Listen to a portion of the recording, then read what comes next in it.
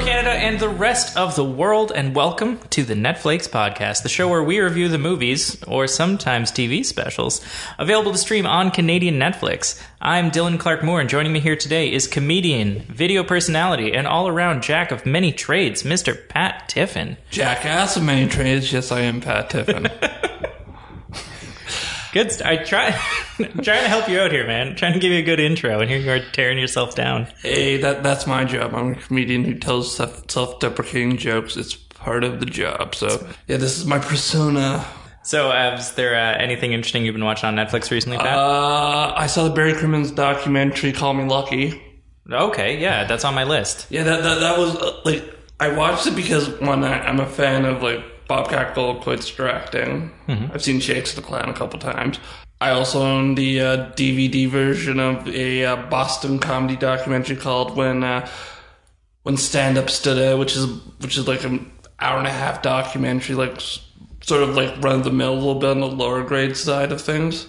It's mostly digital video, and I have that. So it's like, okay, I know about Barry Crimmins, so I really want to know what all the rest of it's about. So it's like, okay, I'll watch this for a while, and you just see what's behind this guy's past, especially with Spotlight coming out, the movie Spotlight. If you really want a good downer day, you gotta go see Spotlight, and then afterwards, while you're Netflix and chilling, maybe try Call Me Lucky. It's a great documentary about.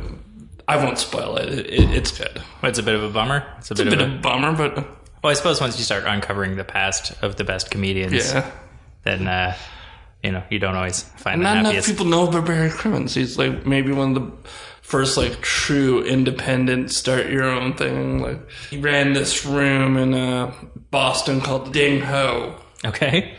Everybody from, Lenny Clark was there, Dennis Leary was there, Bobcat Goldthwait, Kevin Meaney. A lot of those Boston guys came out of that room, so it's not around today, but it's still maybe one of the most legendary rooms of killers of all time. Yeah. Anything else interesting you've been watching? I've been trying to get my way through Jessica Jones. Is it? I sort of do a piecemeal, so it's an episode at a time. I'm to episode 3 now. Right.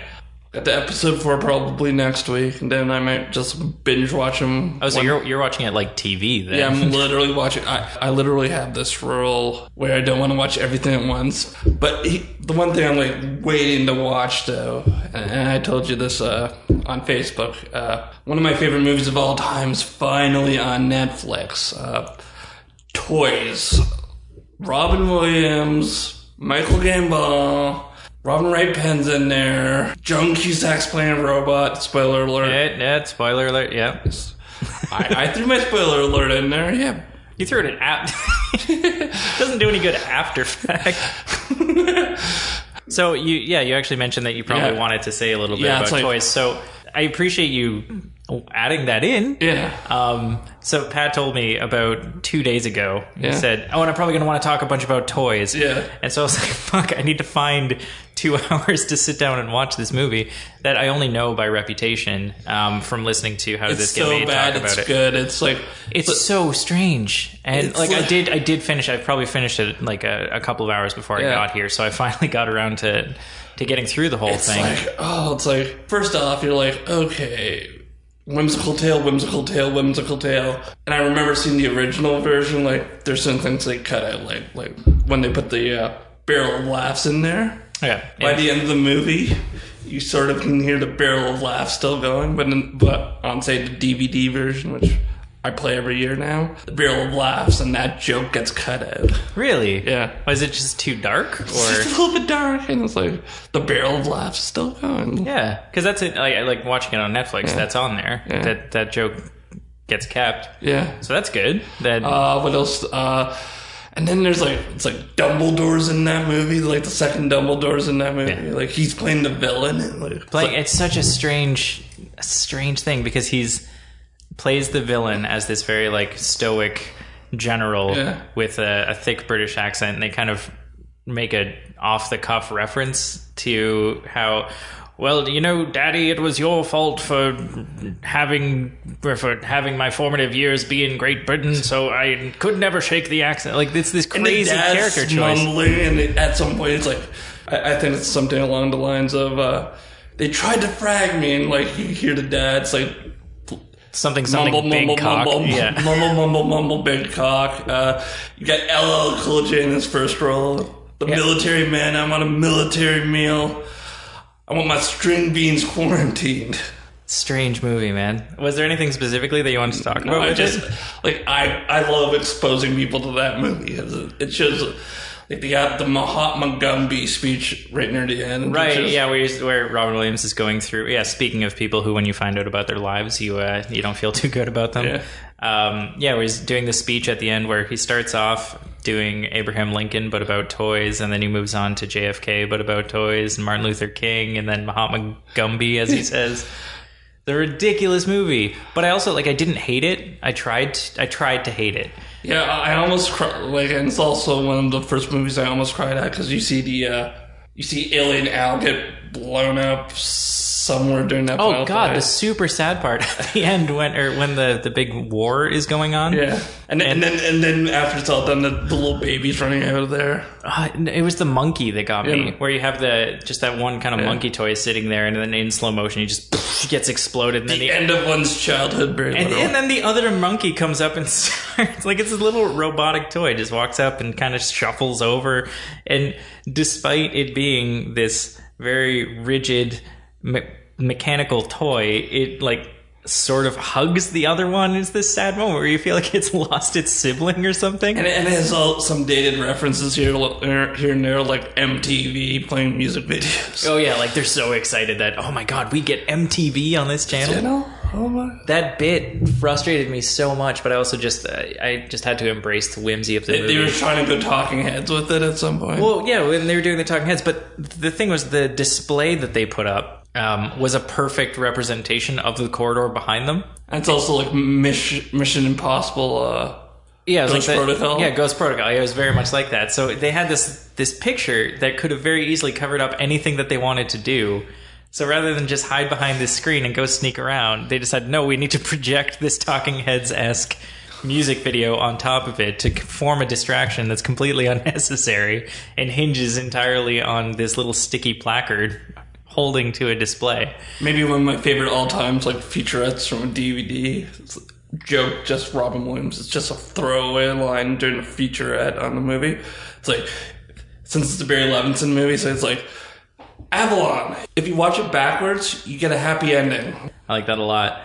Well, I can't really say the movie. The thing that we are here to talk about this week is Netflix's first, well, I guess not even its first, because they did BoJack Horseman before, but a Netflix first live action Christmas special Netflix has ever produced. We're talking about A Very Merry Christmas.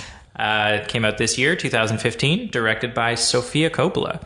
The ways that Netflix describes this special are twofold. First of all, when you hover over it, it says he's got a bad case of the Christmas Eve blues, but he's about to have the night of his dreams. I don't know if that's true. He certainly does have the blues, but I don't know if... Well, I guess literally he does have a dream. When we come to it, it's is it a dream or is it a nightmare? But I'm not going to spoil it any further. No, it's fine to spoil toys, but you don't want to spoil anything about this yet. When you click on the title, it changes to Bill Murray rounds up an all-star cast for an evening of music, mischief, and barroom camaraderie in this irreverent twist on holiday variety shows. I think that's pretty good. That gives you a pretty bang-on idea of what to expect in watching this thing. As if A Very Merry Christmas didn't tell you exactly what you were going to get into. I sort of thought it was going to be a little bit more video, I felt one of the notes I took, it's is this the first ever Dogma 95 Christmas special? What do you mean by that? All the music is almost played live. Mm-hmm. You got a lot of live singing. You didn't do a lot of recording in a recording studio. Right, no, it does feel very raw. Kind of reminds me of this Arcade Fire special they had after SNL, Bring in the Nighttime. You can find it on the Creators Project on YouTube. It's sort of the same idea. You got the Arcade Fire playing songs from the new album Reflector at the time. And then you got a bunch of like celebrities coming in here. There's like filmed in Montreal. Okay, so very, very much like a mishmash. It's a mishmash. You have Bono and Ben Stiller at a point. Like they're both wearing giant Win Butler heads, and they take them off. It's like Bono and Ben Stiller having a conversation. Michael Cera's playing another bizarro asshole, the bartender this time. What a strange combination. So I started reading some of the reviews that people put on Netflix about this, and it's so divisive. Like on my profile, it averaged out to about a 3, was what it recommended that I would like, or what I would assign to it. And a lot of people really hated the whole amateur singing idea of it, because you do get some pretty you get some like okay singing in terms of like, would you pay to listen to this? You get some that's okay, you get some that's downright bad, and in some cases bad intentionally. But this is Sofia Coppola with Roman Coppola with Bill Murray, and they sort of have this way of doing things when they're with each other. Like there's certain pieces from all over Bill Murray's career. I mean, like David Johansen, aka Buster Poindexter from Scrooge did in this one. What in terms of the music itself, like I liked it. It seemed like people were angry that they're like, I just devoted an hour. How can you be angry at like, Paul Schaefer though? Right. Well, they were angry that for like an hour they were basically listening to Bill Murray, who's not a professional singer, but they were listening to him and others sing Christmas carols without necessarily being of a professional quality, and people seemed kind of upset about that. So it sounds like you were a fan. It sounds like but that's the whole point of Bill Murray doing a Christmas special. You're gonna hear that Star Wars type voice you heard, the Star Wars type voice you heard in the 70s. It hasn't gotten any better, but you know what? That's the value of it. It's supposed to make you laugh. Yeah, and it did. And it also, it made me laugh. And it also, especially because so many of the songs were performed sadly when he was doing them. And that was kind of the character that he had, is this perpetual lonely bachelor who's really cool, but then the only people he has to spend Christmas with him are the people who either get paid to be around him or Paul Schaefer. Right, or Paul Schaefer. So I think that was really interesting for that character to have this not really polished, this warbly voice that still was still really expressive, and it was him having fun despite not being a professional singer. Like when he's interjecting, when he's kind of like leaning in and singing over top of Phoenix, and the guy from Phoenix looks kind of mad every time that Bill Murray like sticks his head in front of the mic. I really agree that that's a lot of the fun of the movie. But that's the point of having Phoenix in there. You got a really good band, and then Bill Murray just adds himself in. It's like, all right. I thought that people were really out to lunch to be so upset about it. Like I've still seen worst acting in that Bing Crosby Christmas special when he's talking to David Bowie. It's like if we're talking like horrible Christmas specials, like Bing Crosby trying to look hip. Enough said. The other thing that I liked about him in terms of kind of sad old man Bill Murray was at first when he tries to get up onto the stage when it seems like the special is going to be a big disaster.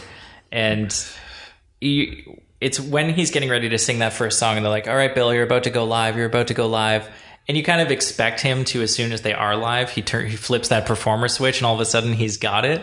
But it was I really appreciated in his performance how he didn't just like flick a switch. He kind of like bled into professionalism as the countdown went on. He was this sad, slightly happier, and then big fake grin right at the right time. Did we mention that he got nominated for SAG Award this morning for this special? Did he? Yeah, he got nominated in the TV movie miniseries category. Oh, that's wonderful. Good for you, Bill Murray.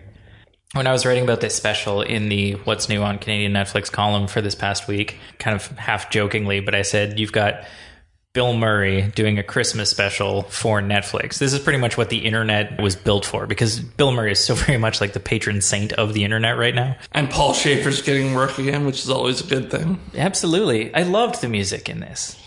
Paul Schaefer did such an amazing job in bringing together all these different performances and different styles and holding it all together.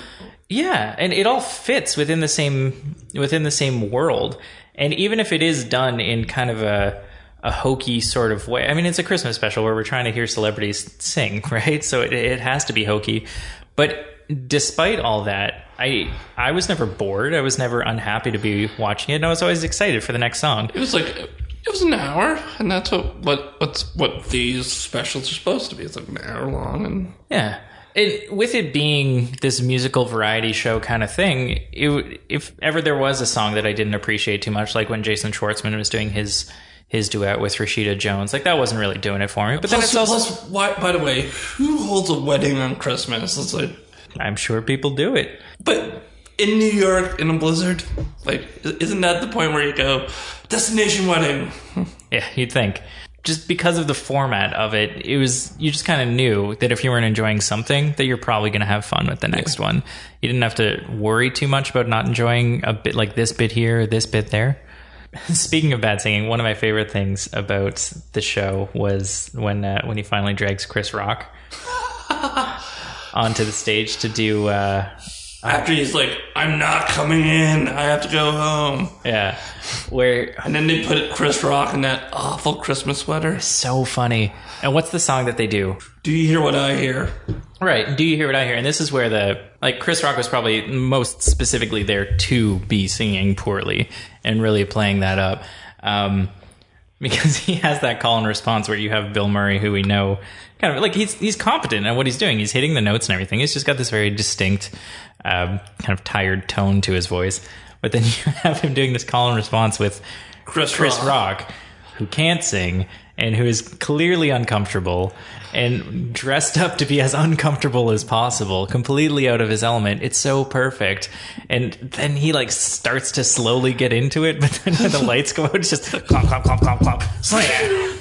So good. Just a really, really entertaining. Need a dust cloud, like one of those Roadrunner dust clouds for Chris Rock was. I've always wondered, it's like, what would happen if you put Bill Murray and Amy Poehler together? Like, you got Bill Murray and then Amy Poehler sort of like Bill Murray's feminine side at some point. like you can see like a brother, like somewhere down the road, you have a movie where Bill Murray's playing the dying brother and like Amy Poehler's playing the kid sister, and some sort of like comedy, like tragedy, like bucket list. I'd pay to see that for sure.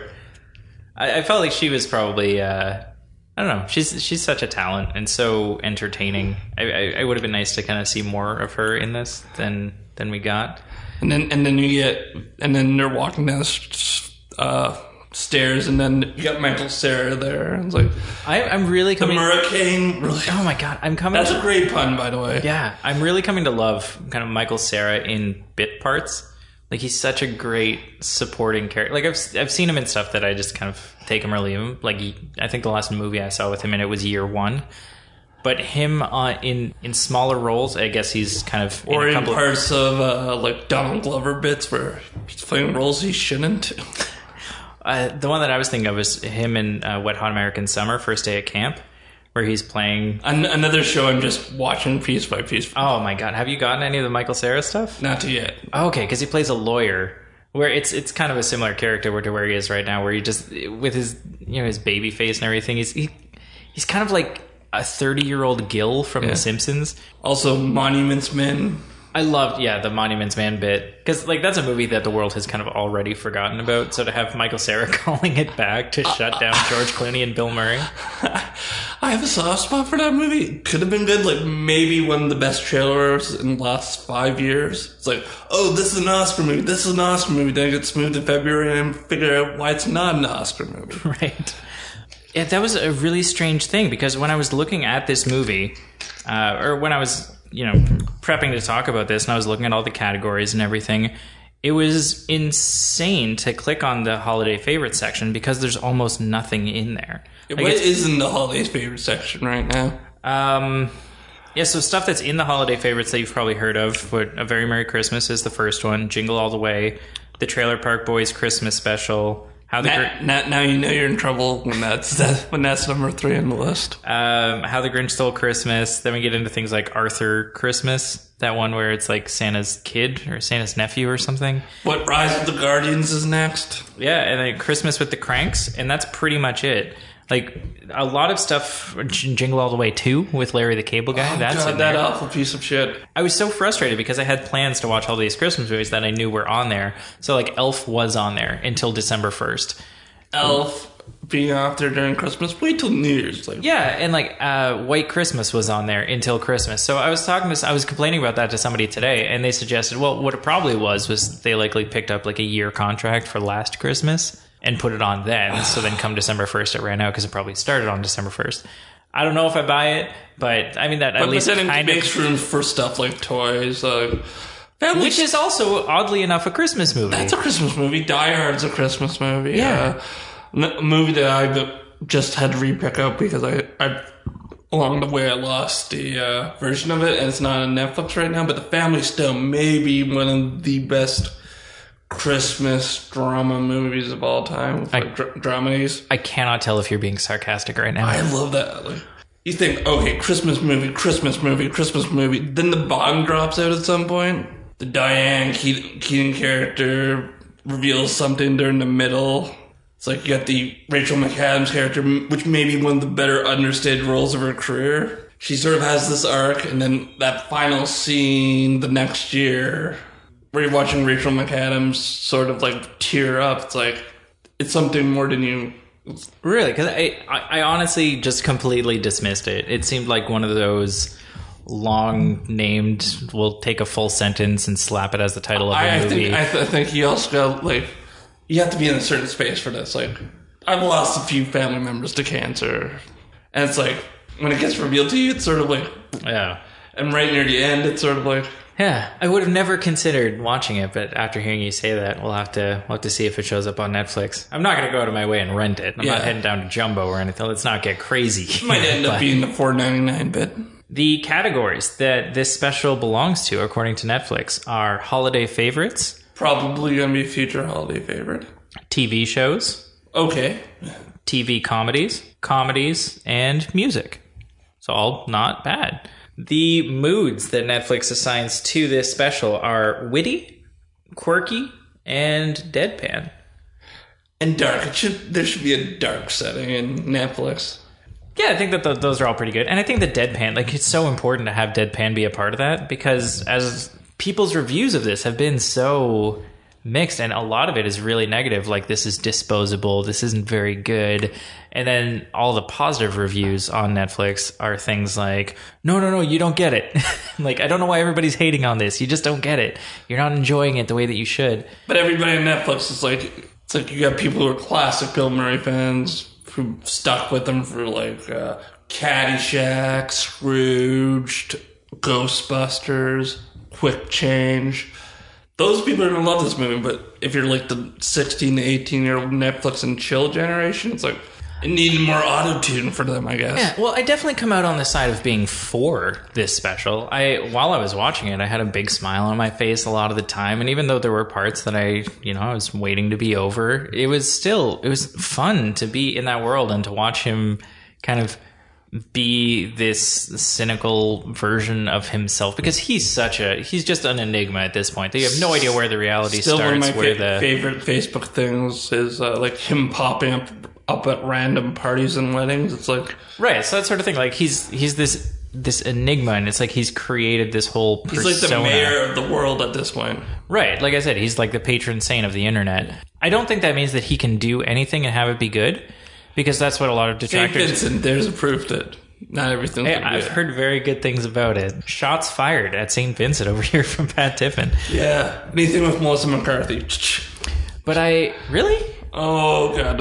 What about... Okay. I think for some reason it's like... It's like guilty by association somewhere in my mind. I just haven't found the one Melissa McCarthy role where I'm like, okay, I might be able to take this. Like, really?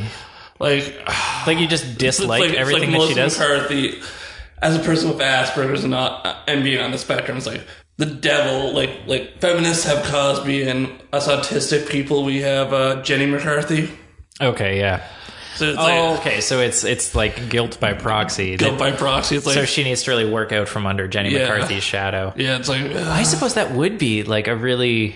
That's gotta be, like, I don't want to completely derail this. Bridesmaids was like, okay, trying too hard. It was like... okay, so you didn't like Bridesmaids. I tried to watch Tammy. That took about 3 minutes, and then I was like... I had fun with the... I'm worrying about Ghostbusters now. I had fun with The Heat, even if I didn't adore it. That was the one she did with Sandra Bullock. Sandra Bullock's trying her best to save the movie at that point. Spy, I think Jason Statham saw some scenes in that movie. Really? So, sorry, I'm still curious about this. So, like Jenny McCarthy is like the devil for you then, just for being like such a comedy devil, yeah. Or so just for being just for being related.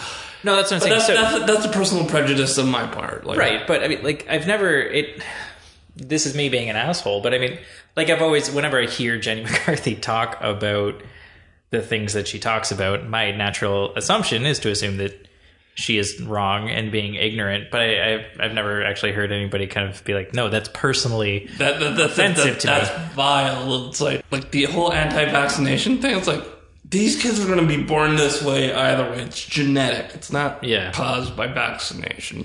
And the fact that you're saying this helps prevent autism and leading to kids not getting vaccinated is borderline dangerous. Right. So you've got, because it's doubly problematic, because then you've got people who are, and this is coming from I'm not terribly informed when it comes to these things, but I recently, in the last episode, I talked to somebody about the importance of, science, and not necessarily trusting, but, listening to the right people and not necessarily listening to celebrities because they're celebrities when it comes to science. So, my inclination is definitely pro-vaccination and pro not getting outdated diseases and things like that. But I mean, I haven't done the research myself, but if you're a lady over 40, the way I like to put it is like, who deserves a comeback? NSYNC. Who doesn't deserve a comeback? Polio. So I mean, she's potentially using this platform that she's got to encourage people to make decisions that are not necessarily endorsed by science. And on top of that, I mean, it's okay being autistic. Well, that's the other thing. Like, is it like not really offensive to be like, hey, if you have a choice, you shouldn't be autistic because like that's a bad thing to like do to your kid? Like, is that? It's like I have to imagine that's you fucked the wrong man. Deal with it. You had sex with a man who was also a carrier of this gene. It takes two to tango. It ended up like that. Deal with it. Right. This isn't something that, you should really go out of your way to... And it's made me not like Jim Carrey movies. I used to love Jim Carrey movies. So that's important. So, like, retroactively, because Jim Carrey shacked up with Jenny McCarthy. So, and then went on his own anti-vaxxer rampage. Oh, man. So really her taint is kind of like... Yeah. Well, not her... Jenny McCarthy is a taint? Unless she really is the crying game under there, she probably doesn't have that much of a taint. Oh, so what I meant is, so for you, like, her dark influence just kind of spreads out and infects everything that it touches. There should be a vaccination for that. She's like the Voldemort of autistic people. Oh my God. She's going to single me out, people. Single me out. Oh boy. So let's bring it back for me. Let's talk a bit more about the.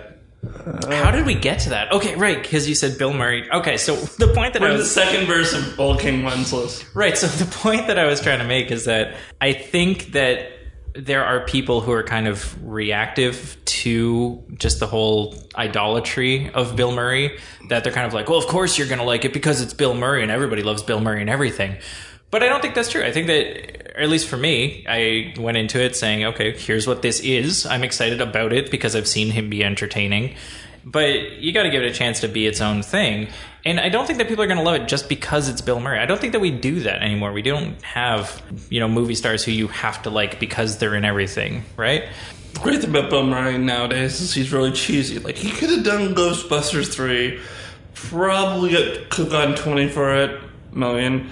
Probably could have gotten a good part of the back end. Yeah. But he's like, he's sort of that guy who really wants to break that Oscar drought for the SNL people. Right. Like that's probably the greatest curse that remains. Bill Murray wants to see one of two curses end. Either the SNL Oscar curse or the Cubs World Series curse. One of those has got to go in his mind. So yeah, when I found out that this thing was going to exist, I got excited because it's Bill Murray. But I think that if you let it just kind of stand on its own legs and you give yourself a chance to enjoy it and try to get into what it's doing rather than trying to force it into a different mold, I think we give Jen Arden a Christmas special. We've given Jen Arden a Christmas special. We give Michael Bublé every year a Christmas special. Yeah. Justin Bieber has a Christmas special. Yeah, this is more... It seems like an alternative. I think at this point we can give Bill Murray a pass. I guess there's an implicit trust to, okay, if Bill Murray's going to do something, then I'll give it a try. I'm thinking about doing one for London Fuse next year. Just like the Pat Tiffin Christmas special. Oh my God. Just when you thought it couldn't get any worse than the Bill Murray Christmas special, here comes Pat Tiffin to prove you wrong. I think that people hated it because they wanted to kind of react to people who they assumed were going to love it just because it's Bill Murray. And that doesn't have to be what it is. You can really just go in... But then you can do one of these a year nowadays. Like, you can, after Bill Murray, you can give one to... You could, but I think that this one is one that you can put on next year. Like, I'm looking forward to... Zach Galifianakis does it next year. Well, I would watch that too. Yeah. Like, would you watch this next year? Can you see this kind of entering your canon as a Christmas special that you would watch? I can enter this into the rotation, like. Yeah, absolutely. And I think that's what it's designed for. You can only watch Scrooge so many times. Right. Yeah, it works well in that capacity. You can have things that you look forward to and things that... Yeah, I mean, just something it's relatively short. You can have fun while you're watching it. It's repeatable. Some of the music is really engaging and really incredible. Like, I actually put this on just kind of in the background at work because it was pleasing to me. I was like, if something to put on while you're wrapping presents as well. Like, you can either watch it or you can have it on the background. Like, it's a really well constructed Christmas special, but it's not necessarily one that you put on with the kids, right? Like, this is rated mature because they drop... Of course it's rated mature. They drop a couple F-bombs in there, which, I appreciate. What, Chris Rock and Miley Cyrus in this? You're going to drop a couple F-bombs. So, like, it's not offensive, but it's also... I mean, Netflix said it right. They said it's irreverent. Like, this feels like an alternative to other Christmas specials. And it's not like I'm well-informed when it comes to Christmas specials. Like, I remember zoning out when my parents were turning on, like, Rita McNeil Christmas specials on CBC back in the day. Rita McNeil? It feels like an alternative to something that I didn't realize that I was looking for. Like, if you have a much more straight Christmas special, like a Celine Dion Christmas or the Josh Groban one that he's got, I think it's coming out this year, where he does like a duet with Kelly Clarkson doing a Phantom of the Opera song. Like, that idea of a Christmas special doesn't appeal to me. But this, as not even a parody of it, but just like that for people who like Bill Murray stuff. But by the way, I have to say it. Miley Cyrus probably gives one of the better performances in the film. Okay. So I loved that this special was respectful of Miley Cyrus because so much of her newest music, I almost had nightmares watching the video from her new album with the flaming lips. It's like, well, I honestly haven't seen much of, like, I don't go out of my way to seek Miley Cyrus, but I think that what we sometimes forget about is that she's an incredible talent. Like, she's got a killer voice. It's like when Miley Cyrus is in her element, like she's like, it sort of sounds like Tammy Wynette with KLF or KMF, I forget what the band name is, The Ancients Moo. So she sort of has this like southern quality to her voice, like a Tammy Wynette would have, but sort of works towards pop, like Wrecking Ball, We Can't Stop, which probably has one of the weirdest lines of all time. It's like, okay, here we got former Disney princess, and at some point, we're all standing in line in the bathroom to get a line in the bathroom. Say what you will about the persona that Miley Cyrus has adopted recently. I mean, personally, I'm for it. There's a piece that I read on a website called Pajiba not too long ago, written by Christy Pushko. I hope I'm pronouncing it right, not that you're listening. Where she talked about kind of Miley just being, I think she said Miley Cyrus being feminist as fuck at the VMAs, and just talking about how like responsible and claiming of her own body Miley Cyrus is. Putting that aside, she has this raw talent that we often forget about, and like she has this great voice. She out Lady Gaga Lady Gaga, when Lady Gaga was playing with Tony Bennett, it's like, so it's not that, like, she sounds like a tatted up Rosemary Clooney in a bit.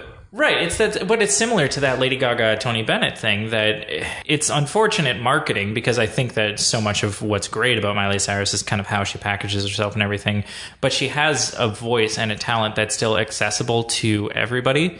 And for the audience of this, you know, they put her in a red... She could get nominated for an Emmy for this, for like variety performance. Yeah, I mean, you put her in this red Santa suit where she's kind of playing that laying across the piano, although I don't think she actually lays across it. She does sit on it at one point.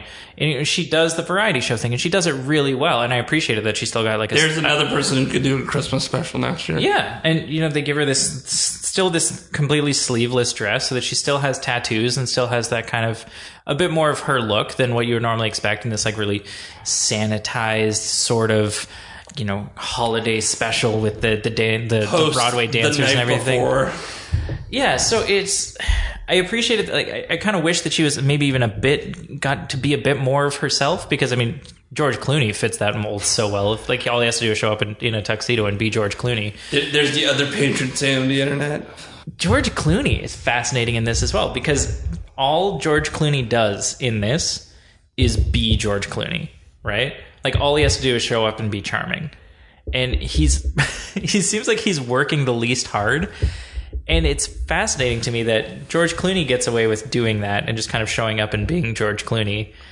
But then if you were to throw like a Kardashian in here and doing the same thing, like famous for being, I mean, granted, Kanye would be great. Oh well, yeah. I mean, Kanye and Bill Murray in the same room. Would love that. But I mean, life would end as we know it. Like, I don't know what else. It would be like the Christmas special version of Jay-Z and R. Kelly. I don't know what else I would have wanted George Clooney to do, because it's not like anybody was doing much in the way of heavy lifting when it comes to acting in this, and seems like less of a singer than Bill Murray is. It's George Clooney mugging for 3 minutes when he finally gets his time. Yeah, it's some hilarious mugging. Though. Yeah, he shows up, does some mugging, and like he's getting his like he's getting his Dean Martin and his Jerry Lewis on at the same time. It's like he's suave as Dean Martin, but he's doing all the mugging Jerry would do. Yeah, like he's a producer's dream. He outsources one of the jobs to himself. So it's like, yeah, that's true. I guess he does both. He shows up and he is himself, is the handsome guy that they need him to be, and just shows up and looks good in a tux. But then he does have that, you know, that recurring bit during that song. That was it. Santa Claus wants some lovin'. Santa Claus wants some lovin'. I'd never heard that song before. It's probably an original for this. That's insanity to me. Santa Claus wants some lovin'. So yeah, okay, fine. I guess I liked him more than I thought I did. Okay, fine. You get a pass, George Clooney. I know you're listening. George Clooney. Like, there's not as much to talk about with this special as I kind of expected there to be, because it just kind of stands out on its own. Like, it's so hit or miss. Like, it's so divisive. Like, Jenny Lewis in there for like a few minutes. Yeah. Phoenix. Yeah, like these great cameos. Like, I'll be honest, like, I didn't really know who, and not that I'm an expert now, but like, I really didn't know who Phoenix was before watching this. I kind of Listmania heard of them. But then to have this band show up, me, I'll be like, hey, damn, like this. It also reminds me that like Sofia Coppola needs to get back to like modern movies, like Marie Antoinette. Hated that movie. It's like Kristen Dunst is playing Marie Antoinette.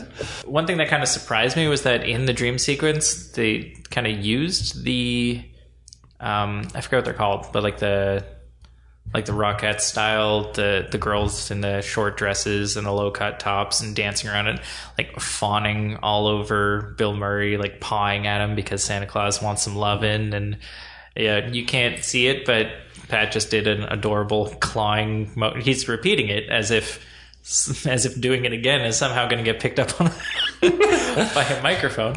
But it did seem...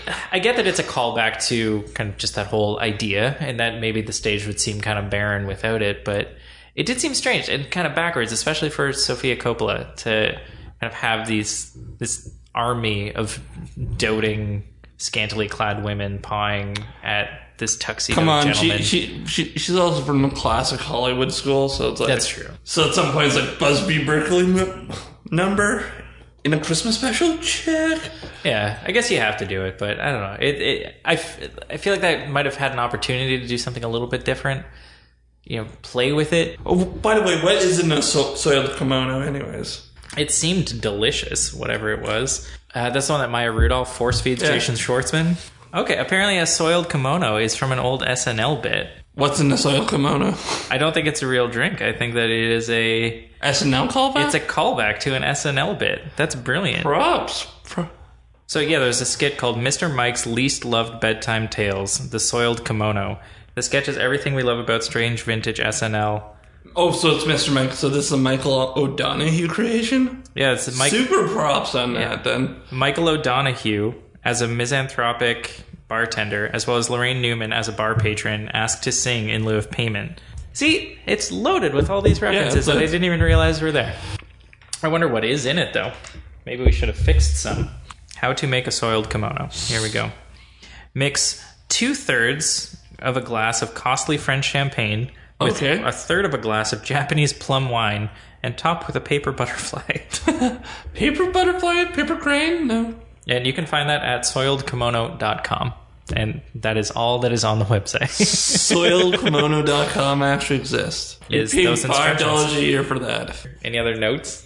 The powdered sugar. Yeah, that was a cute little... instead of snow, it's like snow. Nope, it's powdered sugar on pancakes. That's a cute little bit of filmmaking there.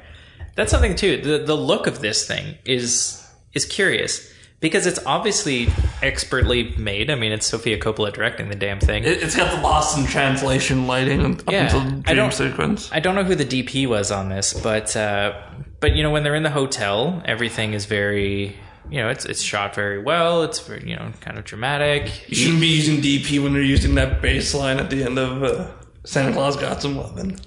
And then it gets a little bit more kind of not quite found footagey, but it gets a little bit more loose. But then when you're on stage, like when you have the performances, that's when things feel a little bit more authentic, a little bit less polished. Because no matter how many times you film Jason Schwartzman singing with Rashida Jones, it's still going to come across kind of awkward. If Rashida Jones can sing, and Jason Schwartzman should just sit behind the drums. Shots fired. There's a lot of shots fired during this one. This is the most antagonistic podcast I've ever recorded. There's the name of my new podcast. Shots fired. Shots fired with Pat Tiffin. I like it. But I liked that about it. So even, you get these periods of time where you have this awkward rawness to the performances, and the camera isn't shying away from that. It's not trying to hide anything. It's just saying, okay, if you are awkward at singing, then let's watch you be awkward at singing, and have people use music as their language to express something. Because even when Jason Schwartzman is singing, and that's probably my least favorite thing about this whole special, is his performance. And I feel mean saying that, but even when he is singing to Rashida Jones, even though the construct of their story is so silly and all the acting around it is so silly, of Bill Murray walking over and comforting this bride who's just lost her dream wedding, and she's politely refusing his marital advice. Despite all that, watching him and her sing to each other, they're still using song and music as a language to express something sincere, and there's power in their acting even without having the talent to back it up with singing. And I think that permeates the whole special, that every song and every performance has a purpose, and every time it hits it out of the park in terms of what it's trying to accomplish. When Bill Murray is singing by himself being sad, you feel sad Bill Murray coming through that. When you have them all getting together and singing Fairy Tale in New York, you feel that camaraderie of everybody just sitting around, getting hammered and singing songs that they all love. Like, every time you get that. At the end, when you have this big schmaltzy thing with George Clooney peeking around Christmas trees, it's this blue lights, no less. Yeah, and it's this perfect callback to what you're supposed to be feeling at that time. It's all so well constructed that focusing on the quality of the voice and the quality of the performances is just missing the point. You're not seeing it for what it is. You're seeing it for what you want it to be. And that's a really unfortunate way to watch it, and a really unfortunate way to miss out on the opportunity to really enjoy the experience of A Very Merry Christmas. There are certain things, like when you watch like Breaking Bad, like that changed television. Like Casablanca, Citizen Kane, that changed cinema. So like TV specials has been the same way for like years upon years. It's like in front of a live audience, in front of all of this and all of this and all of this.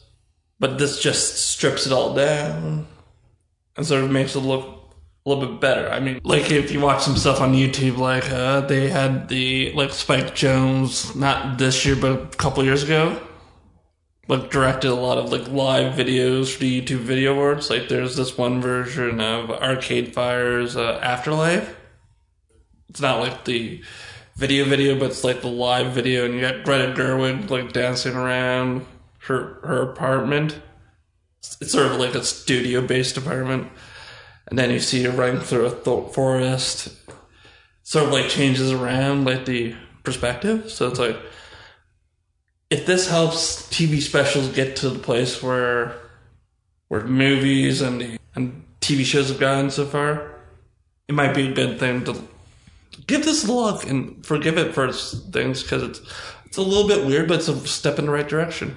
I mean, so much of what we talk about on this podcast is about how kind of the medium has changed and how we're seeing this democratization of culture, and the internet is so important to how culture is created and consumed. This is the first time I can think of where, I mean, even though you can stream it whenever you want, A Very Merry Christmas is probably, it feels the most like an event of anything like internet exclusive media has done. Like there's internet exclusive stuff that's come out that's been huge, like Netflix series and, you know, the return of Community and shows being brought back in online mediums and things like that. But this is the first time that it's been, you know, and Netflix has even done movies. Like I've talked before about Beasts of No Nation, and that was an important thing for Netflix to do. But this was the first event. Like this was people counting down to A Very Merry Christmas and people getting riled up. And because it's like Beasts of No Nation, it's like their Life of Pi compared to the piece of crap you're about to get from Adam Sandler in a few days. Yeah, I suppose I can't give Netflix too much credit there, but I'll reserve judgment until I see it. But this is like I said, people are counting down, and because it's a seasonal thing, there's really a confined amount of time in which to watch it. So even if it's not everybody sitting down to watch this one live TV special all at the same time, you know, this big MASH finale event, or this big NBC musical event, this big annual thing, it's still the first time that it's been, well, when did this thing come out? It came out on last Friday? Right. December 4th. Right. So it came out on December 4th. So there are 3 weeks to watch this movie in, and that's when it's most potent until next Christmas. Like this is a 3-week period in which as many people as possible, in which the internet is highly encouraged to watch the same thing, and everybody's watching the same thing at the same time. Follow this up with a very Aykroyd Easter. Yeah, so I'm excited about not just what this was, but what it represents, because part of the importance of specials is the community of everybody consuming the same culture at the same time. And it's exciting to see that Netflix is still finding a way to create that without using the traditional channels by which to do it. Yeah. And by traditional channels, we mean NBC, CBS, ABC, Fox. Of course, yes. Univision, Telemundo. Can't forget Telemundo. BET. Man, MTV. I miss UPN. None of this CW crap. I miss watching Star Trek Voyager you miss and then SmackDown.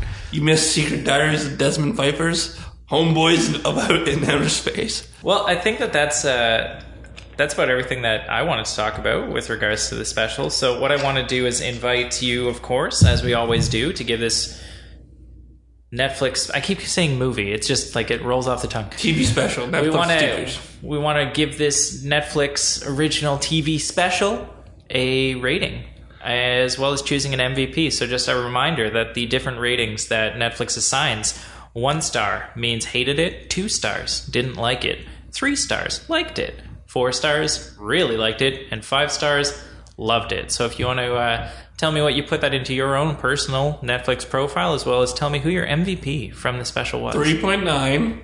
can't do 3.9. I'll give it a 4 then. All right, thank you. So you really liked it? I really liked it. I'll give it to Miley Cyrus, and I'm going to give special mention, honorable mention to the sort of like the third guy in that group. Dimitri? Yeah, I'm going to give Dimitri a honorable mention. Why? He doesn't do anything. But it's awkward comedy at its best. It's like he's trying his best, but he's the only person who doesn't fit in this special. So Miley Cyrus, your MVP? Yeah. So just for the musical performance? Just for the musical performance. It's up there in the annals of Christmas specials past. Great. Paul Schaefer, also shout out to Paul Schaefer. Yeah, for sure.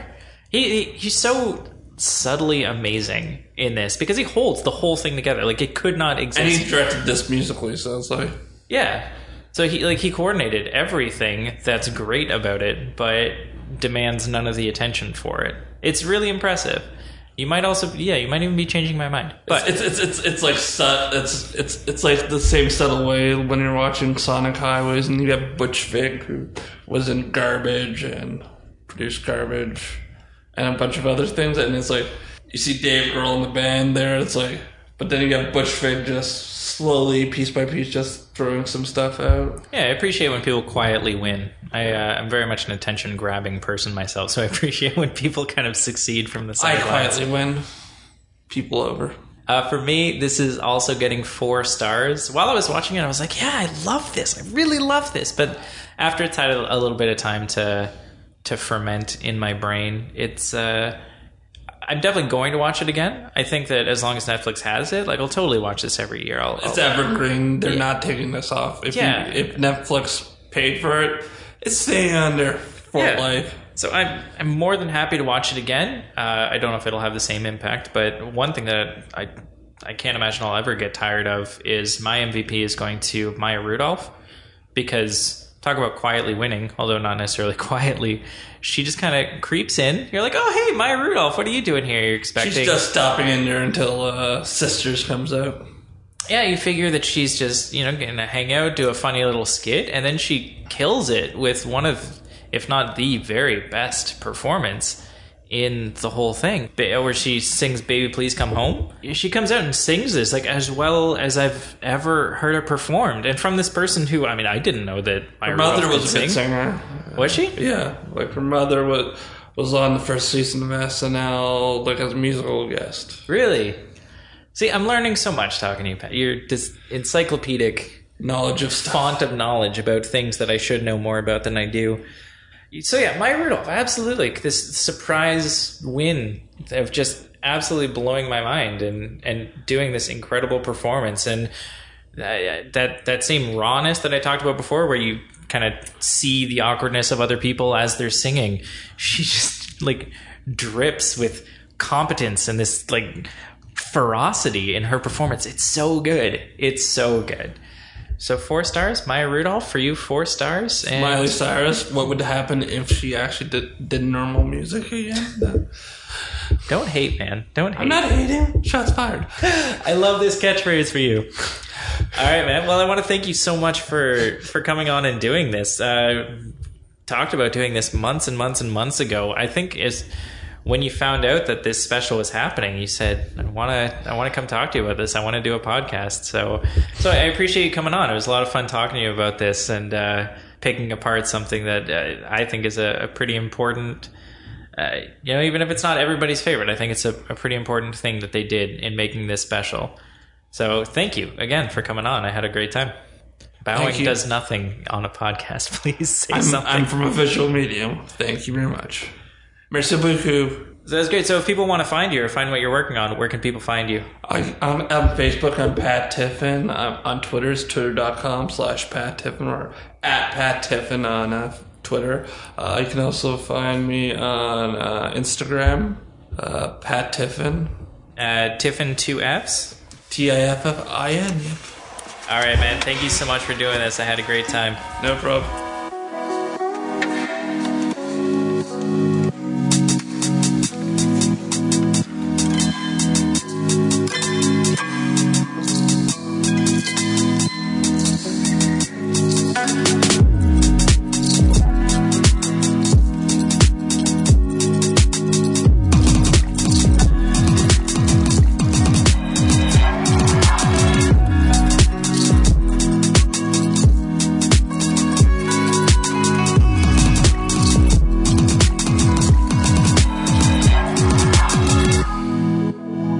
that's going to be everything for this week from the Netflix podcast.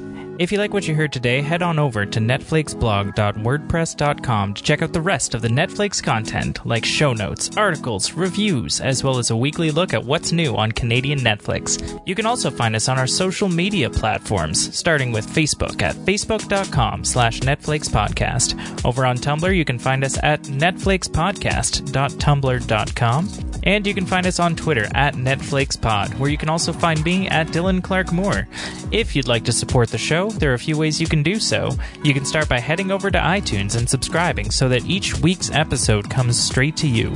While you're there, drop a rating and a review to let us know what you think. You can also contribute directly to Netflix by way of our Patreon campaign, whether it's for the rewards like shoutouts on the podcast or customized content, or if you just like to see us keep doing what we're doing.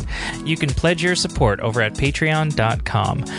The Netflix podcast is produced and edited by me, Dylan Clark Moore. The very special Christmas theme music was provided by Zach Moore.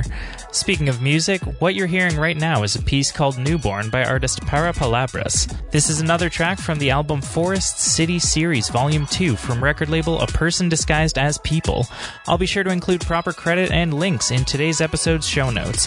Thank you so much for checking out this week's episode of the Netflix podcast, and be sure to join me here next week for a whole new conversation about a whole new movie from the Netflix catalog. Because even if you think you've seen it all, baby, you ain't streamed nothing yet.